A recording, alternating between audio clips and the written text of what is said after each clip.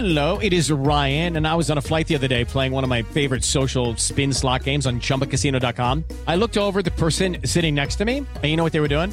They were also playing Chumba Casino. Coincidence? I think not. Everybody's loving having fun with it. Chumba Casino is home to hundreds of casino-style games that you can play for free anytime, anywhere, even at 30,000 feet. So sign up now at ChumbaCasino.com to claim your free welcome bonus. That's ChumbaCasino.com and live the Chumba life. No purchase necessary. VGW. Void where prohibited by law. See terms and conditions. 18+. Dois diretores, em cena. As histórias da época de ouro da TV Record, que só Tuta e Newton Travesso sabem. E de volta ao passado, vamos rememorar um momento incrível de um programa que foi feito com a TV Rio, que era o Canal 13, e a Record, que era o Canal 7. E essa união deu o Show 713, tá lembrado, Tuta? Oh, imagina, claro. E o 7 que eu gosto dele, o 713 aí no pedaço. Esse número tem uma importância grande, né? É isso aí. Vai, conta aí alguma coisa. Não, esse show era praticamente onde os grandes humoristas da época tiveram seu destaque, porque cada um tinha o seu quadro. O Renato Corte Real com a Nair Belo, a Consuelo Leandro, Murilo Amorim Correia. O programa era escrito pelo Marco César, que tinha um talento inacreditável de humor, tanto que ele chegou a fazer uma novela com o Ronaldo Golias. E ainda nós tínhamos, dentro desse espetáculo, nós tínhamos a facilidade de conviver com o público pela primeira vez. Porque era feito no ginásio, ao vivo, e no ginásio onde era feito o Circo do Arrelia. E pela primeira vez o público participou de um dos primeiros espetáculo. programas de mais peso, né? Porque tinha o Circo do Arrelia, que era também com o público, mas é um programa de mais peso que a gente... Eu acho que foi o Show 713.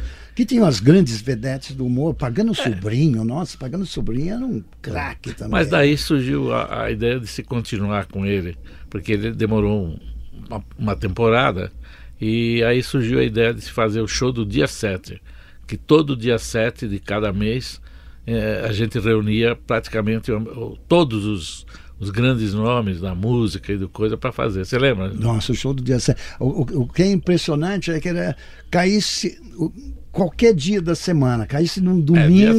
Dia 7. A televisão, não, mas a televisão abriu esse espaço, que hoje em dia jamais alguém poderia ninguém fazer. tira um programa para... Não, e um programa de 4 horas. O programa entrava às 8 horas e terminava à meia-noite. Com Blota Júnior, Sônia Ribeiro, Randall Juliano. Uma grade perfeita. Hoje em dia não é possível isso. Nossa, a própria Globo lança certos programas e lança 11 horas da noite porque não tem espaço. Nossa, e quando não tem a música popular brasileira, que entra 1h30 da manhã. É isso aí. Não é? Mas naquela época nós abrimos um espaço, inclusive para a MPB. Nós tivemos grandes oportunidades. E é uma coisa que vai faltar para os jovens que ainda vêm por aí, vão nascer ainda, os netos, bisnetos, sei lá, nossos, que vão ter esse problema. Não tem aonde ouvir música brasileira. Aonde vão ouvir música brasileira? Não tem um espetáculo, não tem um teatro que toque música, não tem...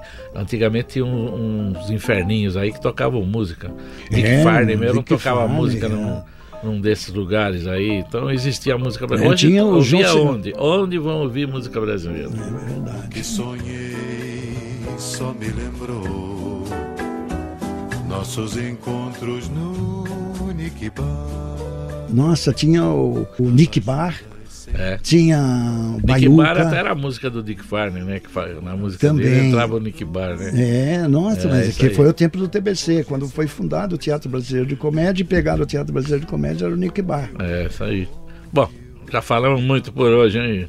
O tempo está esgotado, rapaz. E o tempo no rádio é curto. Até amanhã.